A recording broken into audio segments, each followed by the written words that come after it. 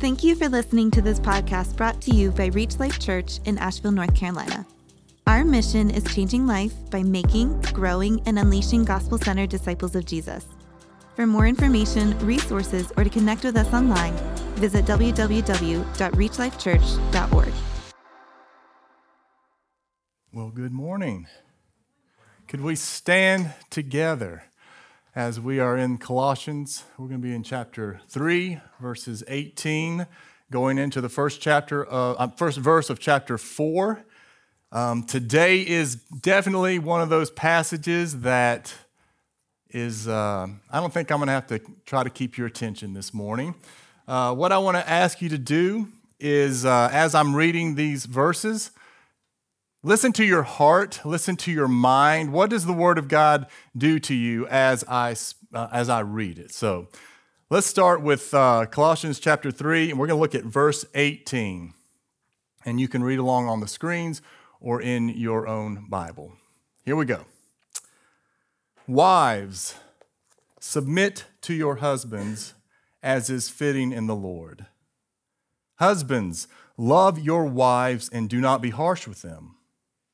Children, obey your parents in everything, for this pleases the Lord. Fathers, do not provoke your children. Fathers, do not provoke your children, lest they become discouraged. Bondservants, obey in everything those who are your earthly masters, not by way of eye service as people pleasers, but with sincerity of heart, fearing the Lord. Whatever you do, work heartily as for the Lord and not for men, knowing that from the Lord you will receive the inheritance as your reward. You are serving the Lord Christ. Verse 25 says, for the wrongdoer will be paid back for the wrong he has done, and there is no partiality. Chapter 4, verse 1 begins, Masters, treat your bondservants justly and fairly, knowing that you also have a master in heaven. Let's pray together. Father, we always need you.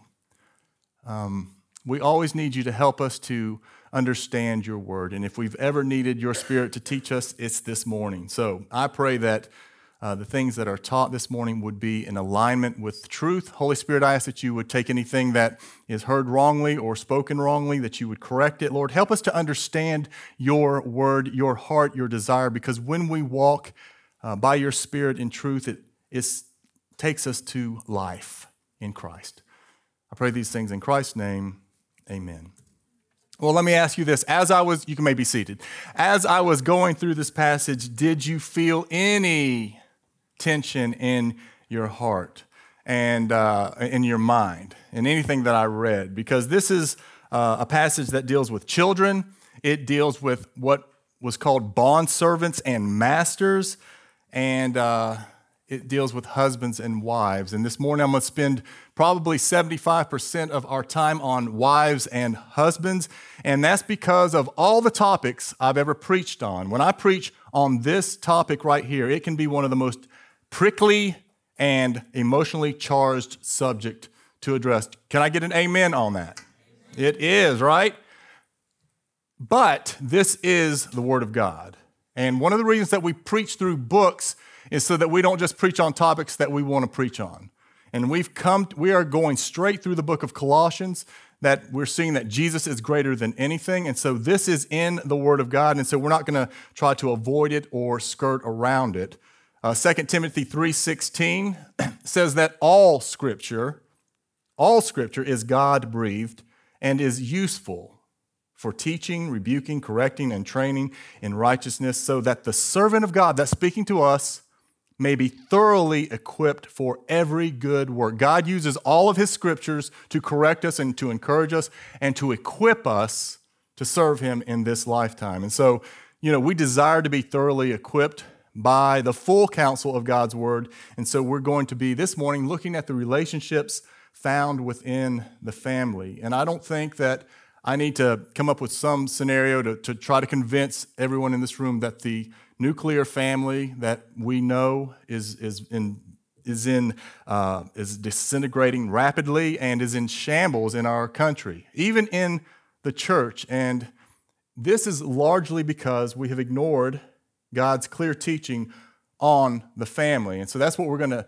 kind of delve into this morning. It's a greater topic. I could have taken each section and preached an entire message, 3 messages on each section, but I'm going to try to get them all in one sermon here this morning. And so I'm going to touch on some things, and this is something that we want to keep having discussions here. If there's something I say this morning that's like, I don't understand that, or I don't think you see it rightly, let's sit down and talk about it. Because we want to walk in the truth, all of us, and we don't all see truth clearly as we need to. I keep growing in this passage and understanding what it means as I continue to grow as a disciple. But when we're looking at this text, these texts here, these verses here, we have to be careful not to isolate them from the rest of the book of Colossians. Sometimes that's what we do. We just take these verses and just throw them out there without looking. Why did Paul write this? Why did God write this through the Apostle Paul? And there is a bigger theme that Paul wants us to see in Colossians, and that is Jesus. This passage is about Jesus. It's not primarily about husbands and wives and children and slaves and masters and fathers.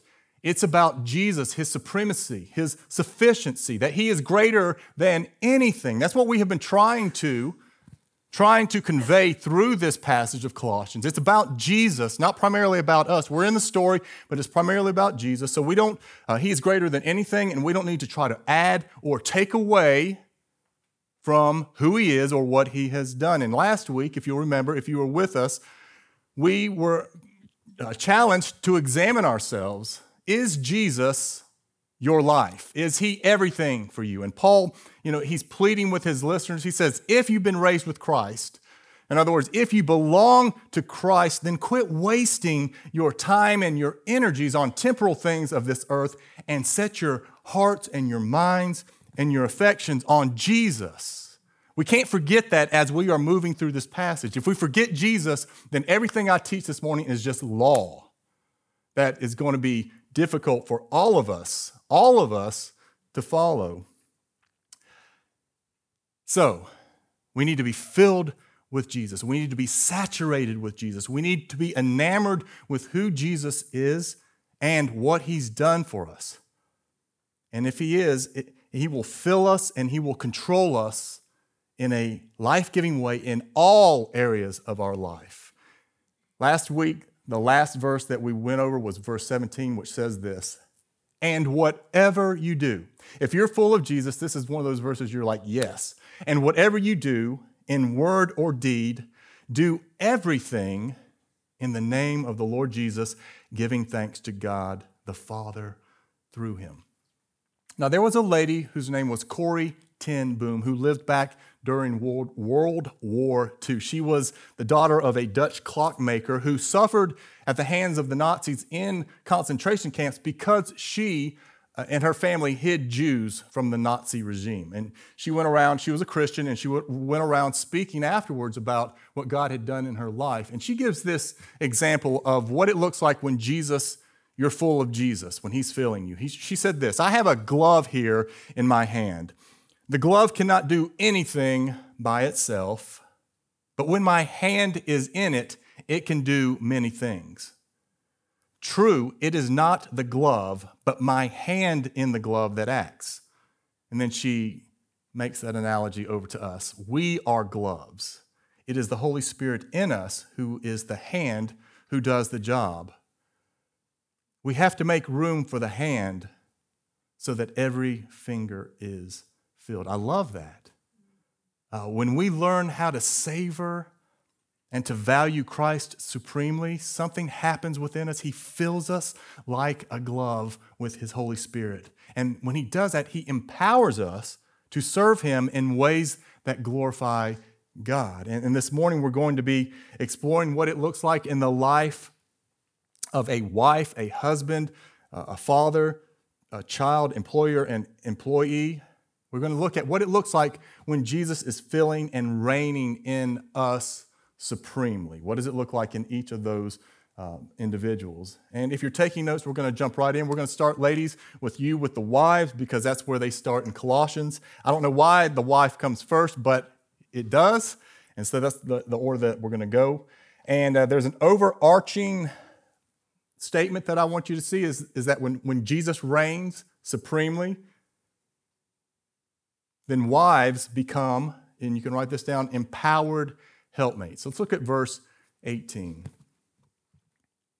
Wives, submit to your husbands as is fitting in the Lord. I'm going to look at Ephesians 5 with this also, because that's the expanded version of this teaching. It says, wives, submit to your own husbands as to the Lord, for the husband is the head of the wife, even as Christ is the head of the church, his body, and is himself its Savior. Now, as the church submits to Christ, so also wives should submit in everything to their husbands. Now, for us, this is probably the most prickly passage that verse that we're going to look at this morning, probably. It's because of that word submission. And so we got to ask the question, what does the word submit mean?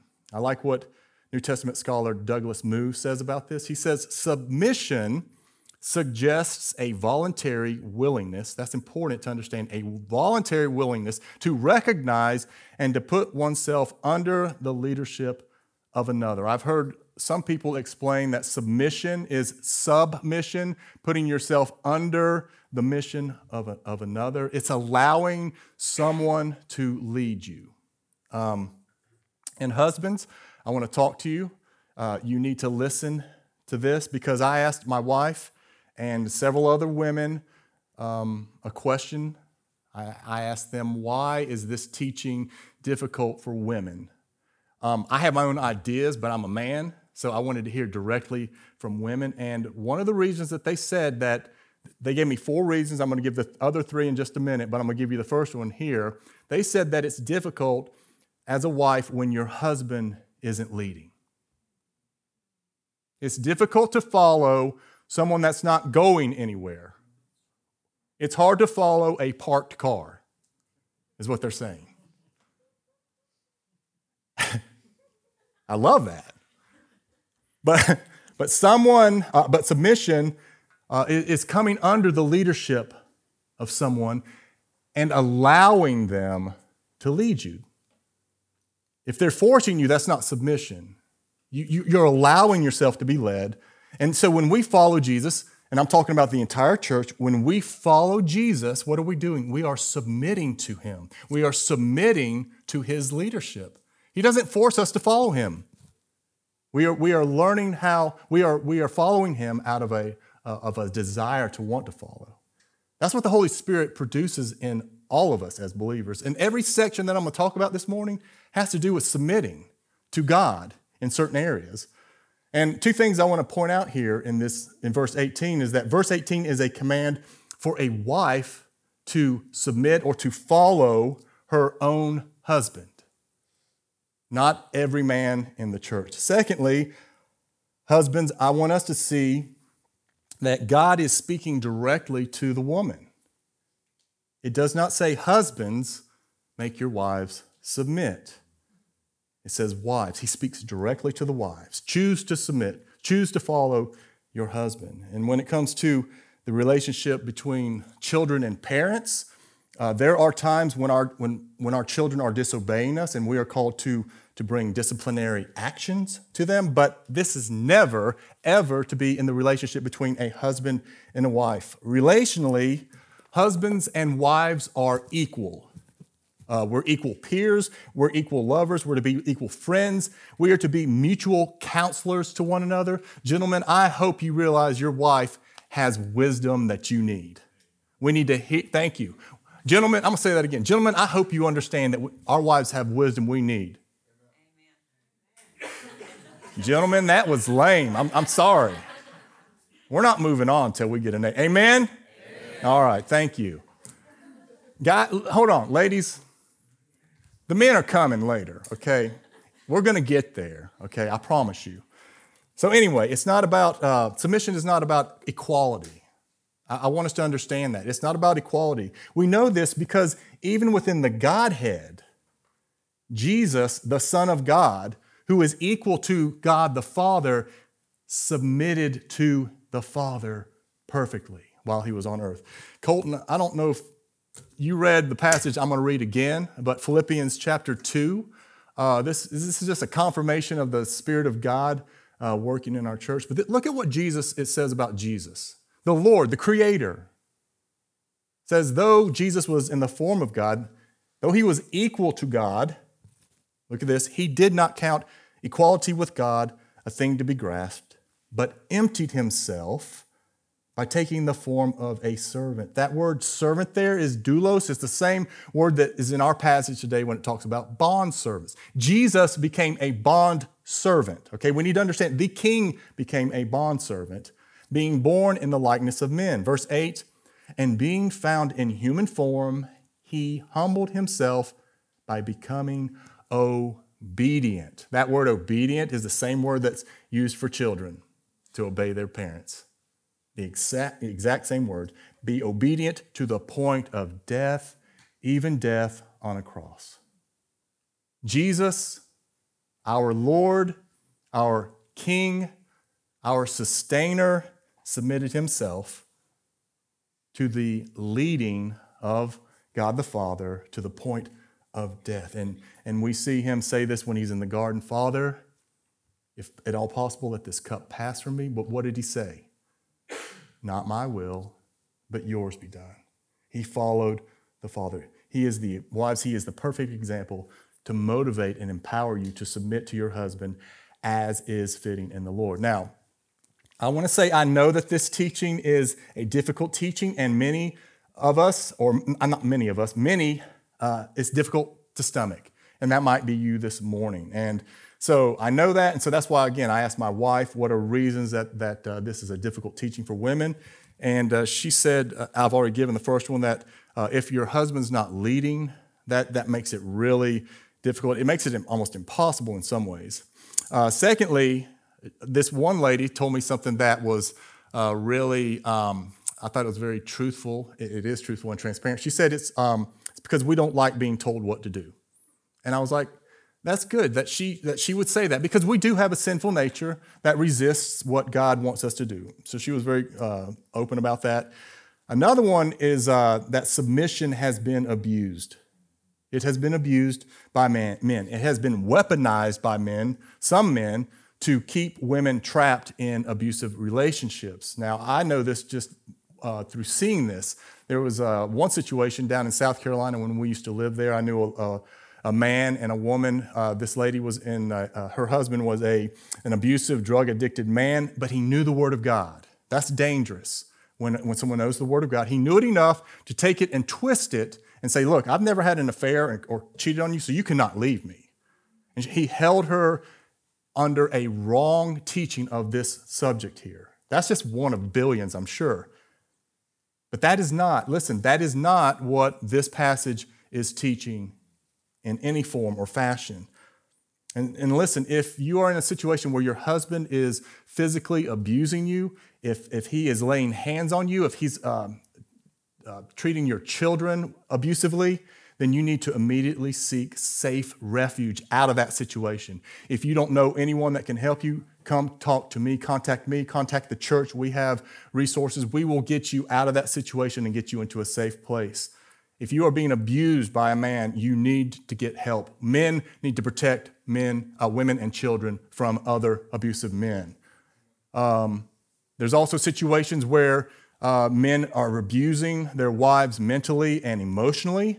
And those are situations that you might need to be separated from that situation to get help. And hopefully that the husband would repent. If you think you're in that situation, I strongly encourage you to seek counsel from godly men and women who can assess the situation and can come in and help in that situation. But what I want us to see this morning is that Christ exalting submission, listen, is never meant to keep a woman imprisoned and oppressed and held down by an abusive and controlling husband. The fourth reason that was given to me why it's difficult for women this passage can be difficult for women is because of lack of faith. In other words, they don't believe that God's word really works. If I do this, it's not going to work. And some of you may be saying, look, if you knew my husband, listen, he's not leading, he's not honorable, and he is just difficult to come under. And guess what? I would agree with you. I wouldn't argue with that at all. We can be difficult creatures to live with, and submitting to us can be extremely difficult. But I will say also that if it's not because he's worthy that you submit to him in a godly way, it's not because he's worthy. It's because the Lord gave us that example, and that's how he created things to work. And he did not submit to the Father and die for us because we were worthy, right? We need to remember that. And listen, if your husband isn't leading,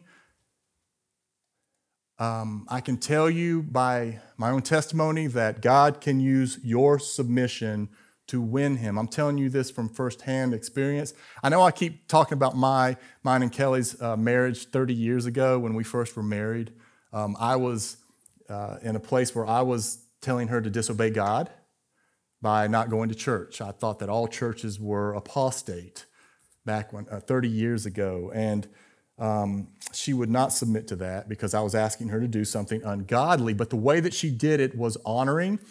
People were telling her, you need to divorce him. You need to get away from him and divorce him. But Kelly knew the word of God. She didn't just know it, she believed it, and she obeyed it. And she did her best to honor a man who was extremely dishonorable. And God, listen to me, used her faith-filled submission to bring me back around. And if you know what God has done in our life since then, we know that God is the God who can redeem any situation. And so, ladies, there's no guarantee that if you obey God, that your husband will respond to God. There's no guarantee. I was talking to Abby about this on the way over here, just this whole concept, because I wanted to get another view from another woman. And I said that, there's no guarantee. And she said, well, Jesus knew that. When he went to the cross, he knew that submitting to the Father, most people would not respond to his death. I was like, I'm going to use that this morning in the sermon. That is a perfect gospel example of where our obedience comes from. And that's not just to ladies, it's to all of us. It's not dependent upon the other person. It's between us and God to obey him in that. And there's something, ladies, there's something powerful about a spirit-filled wife. When you are filled with Jesus and he gives you that inward peace and strength, and he empowers you to be that helpmate to your husband. And again, God can use your faith-filled submission to strengthen, to encourage, and even to convict your husband into becoming a godly leader. Okay. Husbands, let's move on. When Jesus reigns supremely, husbands and fathers become sacrificial leaders. When Jesus reigns supremely in a husband or a father, they become a sacrificial leader. Let's look at verse 19. Husbands, love your wives and do not be harsh with them. Let's go over to Ephesians 5. Where it's expanded. Husbands, love your wives as Christ loved the church and gave himself up for her. That's where the sacrificial part comes. That he might sanctify her, speaking of the church, having cleansed her by the washing of water with the word, so that he might present the church to himself in splendor, without spot or wrinkle or any such thing, that she might be holy and without blemish. In the same way that Christ loved the church, husbands should love their wives as their own bodies. He who loves his wife loves himself. For no one ever hated his own flesh. And here's what we're supposed to do, husbands, but nourishes and cherishes it, just as Christ does the church. We are to through Christ, nourish and cherish our wives. Now, fathers, I'm going to go ahead and go to fathers at the same time here. Fathers, do not provoke your children, lest they become discouraged. Ephesians 6, verse 4 says, Fathers, do not provoke your children to anger, but bring them up in the discipline and instruction of the Lord. Now, husbands and fathers, we have been called by the Lord to lead our families. We are called by the Lord to love, to nourish, to cherish our wives. How? Sacrificially. Just as Christ loved and sacrificed himself for us, the church. And you know, it's interesting to me that as I was doing research on this, verse 18 that's offensive in our culture about women submitting is very offensive in our culture. That would not have been the offensive verse back in the first century. Back then, verse 19 would have been the offensive verse to the ears of men. The one that says, Husbands, love your wives and do not be harsh with them. And that's because back then, wives were seen as property and treated as property by the Romans. And to teach that wives are equal to their husbands and that husbands should sacrificially love, cherish, serve, lay down their lives for their wives was radically offensive back then. And it's important to understand and to see that true Christianity, the true heart of Jesus, has always been to elevate women, children, and men to the same level of equality. That's why it says there's neither Greek nor Jew, nor circumcised nor uncircumcised, male, female, slave, or free in Christ. We are all equal, but we have to understand we do have different roles. And ladies, I want to just tell you something. As a man, I want to tell you that you have been lied to in many ways as women, but one of the main lies that you've been told is that you don't need a man. You have been told that you don't need a man except to have babies. That is what's being taught in our culture. You don't need a man to rescue you from that fire-breathing dragon because you're strong enough to take care of yourself. And I just met, just recently I was trying to help a lady carry something that I thought was heavy and just, show a little chivalry. And it's one of those things where I felt like I offended her by saying, hey, can I help you with that? She was like, no thanks, I've got it. And she said this, she said, I'm a strong woman. And I want to go, yes, you are. Most women are, okay? And it's a good thing. It's not bad for a woman to be strong. You are. I'm not going to stand up here and go, y'all are strong. Y'all know you're strong, okay? I don't have to tell you that. But the mindset that you've been taught, ladies, is that you can do anything a man can do, and you ought to do anything a man can do. Otherwise, it's not equal. And I'm just telling you that that's a lie that's being told to you. And I also want to tell you, I want to tell you, ladies, you need us as a man. I want to tell you, you need us. Now, you know we need you. Okay, ladies, you know that men need you. Scripture says that it is not good for a man to be alone. We know that, right? But ladies, I want you to know something. You need men. And you need men to be men. Thank you. Godly men. You need us to be sacrificial. You need us to be servants. And you need us to be masculine.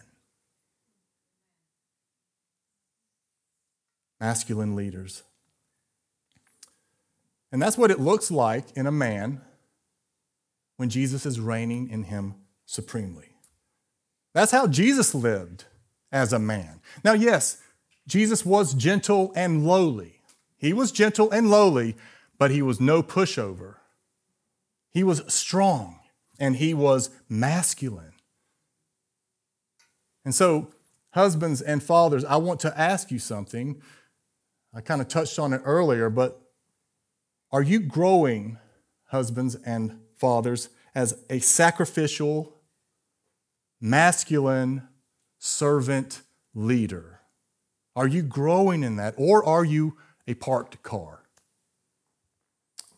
You know, actually, spiritually speaking, there's no such thing as a car that's not moving, because you're either moving forward or you're rolling backwards. There's no such thing as neutral in the spiritual realm. And there's actually no such thing as you're not leading. You know, you're a leader, gentlemen, whether you acknowledge it or not. You're just either a good leader or you are a bad leader. And you are leading your wife and you are leading your family somewhere. You're either leading your family into the light or you are leading them into the darkness. And husbands, we are called to be a faithful picture of Christ. And notice I said faithful. I did not say perfect.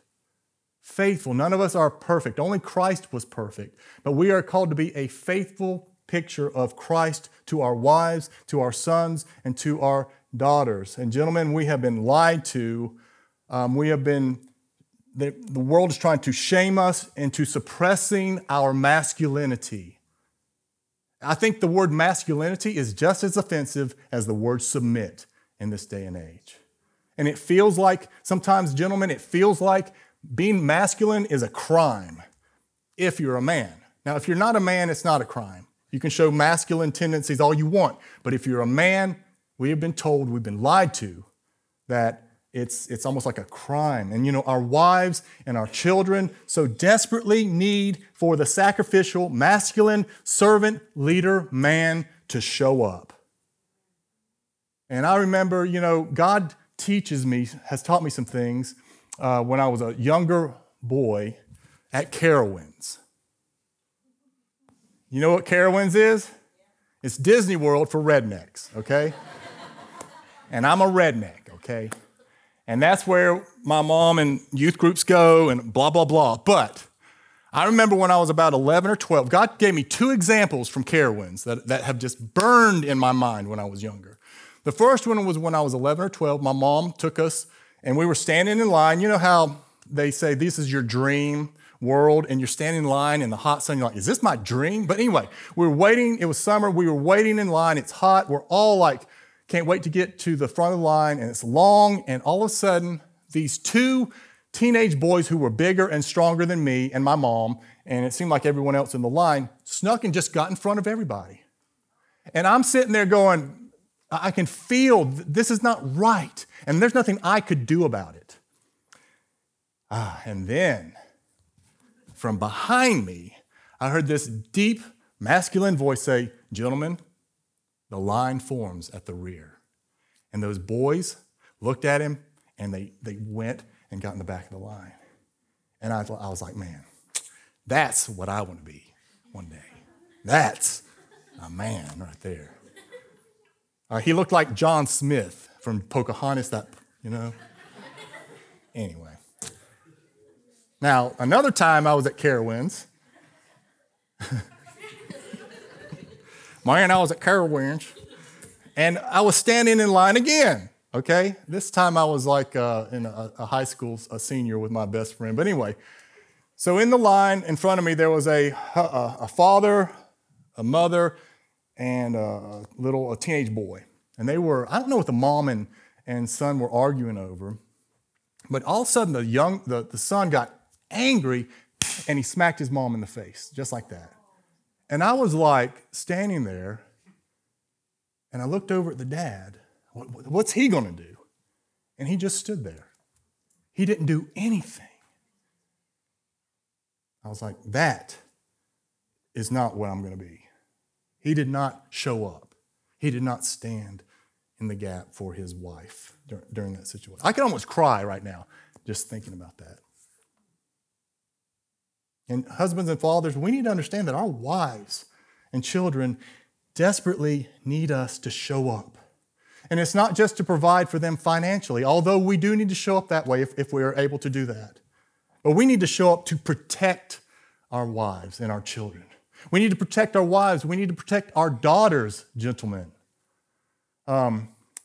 There was a child predator that was convicted, and he gave his testimony, and he was asked, what did you look for when you were looking for a victim? And he said, I would look at the family, and I would look at the husband or the father. And if he was a threat, I moved on. Gentlemen, we need to be a threat to other predators, to other men who would seek to destroy or harm our families. So we need to provide, we need to protect, and we need to be presently engaged, physically, mentally, and spiritually, gentlemen. We need to show up, don't we? But in order to show up, many of us have got to grow up. As one pastor said, to become men, we need to become men, not just boys who can shave. And there is a difference in being a man and a boy who can shave. And I hope you know I'm not talking about being some macho man or being like the father in Sound of Music. I hope I didn't go too far back in the archives. I'm not talking about being a man from the flesh. I'm talking about being a man who's full of Jesus. We need to learn how to sacrifice, gentlemen, our personal desires, our boy hobbies. We need to learn how to confess our secret sins and repent of them. It may even mean that we need to sacrifice that promotion, sacrifice our careers in order to show up in love and lead our wives and our children. As we are following Jesus, they will follow us. We are called to live sacrificial lives that are marked by the love of Christ. And if you find yourself having a problem being motivated, gentlemen, to do this, as I do often, I'm just like you, then I'm not going to stand up here and say, well, then you need to try harder. You need to man up. I'm not going to say that to you. You know what you need to do? You need to remember the gospel. You need to turn your eyes on Jesus, how Christ laid down his life for you. You need to let that soak in. You need to let that penetrate your heart, his love. Let the sacrificial love of Jesus be your motivation. Man, I'm telling you, when that happens, you are going to want to lead your family. Christ's love is the motivation, his sacrifice, his example, how he laid down his life. Gentlemen, we've been called to lay down our lives. All right, children. Talk to y'all real quick. A child, you know what a child is, Jude? Oh, your sister? Okay. A child is someone that is under their parents and can't provide for themselves or take care of themselves, even though you might think you can. If you were to pushed out the front door, you wouldn't be able to provide for yourself. So you're under the authority of your parents. And when Jesus reigns supremely in a child, children become obedient rebels. Obedient rebels. I'll tell you what I mean by that in just a second. Obedient rebels, okay? So verse 20 says, children, obey your parents. What? In everything. Why? This pleases the Lord. When you're in Christ, he's filling you and you obey your parents, it pleases the Lord. And I want you to know that, children, if you are in Christ, if you are his, then I want you to know you're part of this church. You are a member of this church. This is not just mommy and daddy's church. This is your church. We want you to take ownership of this church. We want you to grow in your gifts, to use your gifts within this church. So I want you to know that. Secondly, young people, if you want to rebel, I want to encourage you to become an obedient rebel. Because, and obey your parents. Obey your parents. Because every teenager is rebelling. I mean, everybody's doing that. You rebel against that. Obey your parents. Tell your friends, you want to rebel? Go to school and tell your parents, your friends, man, my parents are awesome. And I love them. And I listen to them. And I obey them. And I've got great parents. And tell your, and respect your parents. Show respect to your parents. You want to win your parents, young people? You know how you win your parents? It's not with this. This will not win your parents. You know what wins your parents? Is your life. I've been a child and I've been a parent. And I know how God has set things up. Win your parents through the way you live your life, the way that you obey your parents. And you know what your motivation is? Jesus. Jesus is our motivation. Luke chapter 2, it talks about how it says that Jesus, who created Adam, what were their names? Mary and Joseph, says that he submitted himself. The Creator submitted himself to his parents. He knew more than his parents. He knew everything, and yet he submitted himself to his parents. And also, as I've already talked, he submitted himself to his Father by becoming obedient to the point of death, even death on the cross.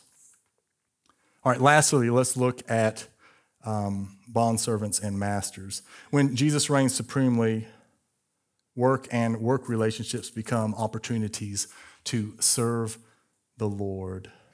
Now, this is not we don't have this exact category in our culture today, but it is one that we can gain some application from. So let's look at the scripture, verse 22. It says, "Bondservants, obey in everything those who are your earthly masters, not by way of eye service as people pleasers, but with sincerity of heart, fearing the Lord. Whatever you do, work heartily as for the Lord and not for men." And here's why. Knowing that from the Lord, you will receive the inheritance as your reward. Here's the key. You are serving not your master, not your boss. You are serving the Lord, Jesus Christ. Verse 25, "For the wrongdoer will be paid back for the wrong he has done, and there is no partiality." Chapter 4, verse 1, "Masters, treat your bondservants justly and fairly." Why? Knowing that you have a master in heaven. Now, I know that the question that comes up here whenever we look at bondservants or slaves and masters, the question is, why didn't Paul and the New Testament writers seek to abolish slavery in the first century church? And this is a super long conversation that we don't have time for. I actually preached a message on this back when we were in Exodus that's entitled, "Does the Bible Condone Slavery?" I'm going to get Boaz to put a link in the bottom of this video here that you can go to and watch it if you want to. So I don't have time to go fully into it, but I do want to say a couple things here. We need to understand that back in the day, this system was not like the transatlantic slave trade that we know here in the U.S. That is not what happened here. Back then, it's reported that between 30 to 50% of the population were some type of bondservant or slave and had a relationship that way with masters. Some were doctors, some were lawyers, and even politicians were bondservants. And this is a situation, a society that didn't have banks, that you could just have a credit card and, if you're getting in problems, you just charge it and hope that you can make it up later. No, you had to sell yourself and sometimes your family and go live with someone that had a lot of money who had been your master and serve that way. Obviously, there was abuse taking place in that. And so what Paul is doing here, he's preaching the gospel to transform and to show what the relationships between a worker and a boss or a master should be like. To abolish slavery would have not been wise. It would be like in our culture today with the police department. If we were trying to deal with police brutality, the last thing we would want to do is just destroy the whole system, cause the police to what's it called? Eradicate the police. If we did that, anarchy would break out in our country. And so abolishing slavery would have caused the entire Roman society to collapse. That's not the full answer, but those are some things to think about as you're thinking about this. And what I do want to point out here is that bondservants, one of the things that is happening here in this passage is that bondservants are being elevated to equality and dignity and value as their masters. Again, this would have been offensive to the ears of the first century mind. And when Jesus is supreme in the life of a bondservant, listen, and those of you who are employed to an employer, you have a boss above you, when Jesus is supreme in your life, then your work becomes a ministry. It becomes ministry. It's not just work. That's why it says work heartily as for the Lord and not men.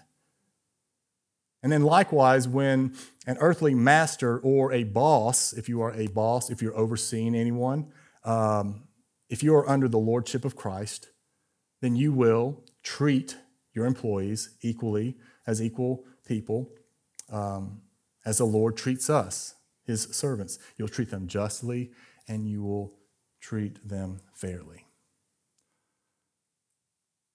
You know, in all these areas that I've just mentioned, Jesus is an example to all of us in all of these areas, isn't he? He modeled perfect submission. He modeled sacrificial love. He modeled perfect obedience. He modeled what it looks like when a servant is serving. And he modeled what it looks like to be the Lord and Master over us all. He is the one that we need to look to in these situations in order to live lives that bring glory to God. And may Jesus be supreme in our hearts, in our minds, in our relationships, in our church, as we seek to live lives that bring glory to God. Amen? Amen.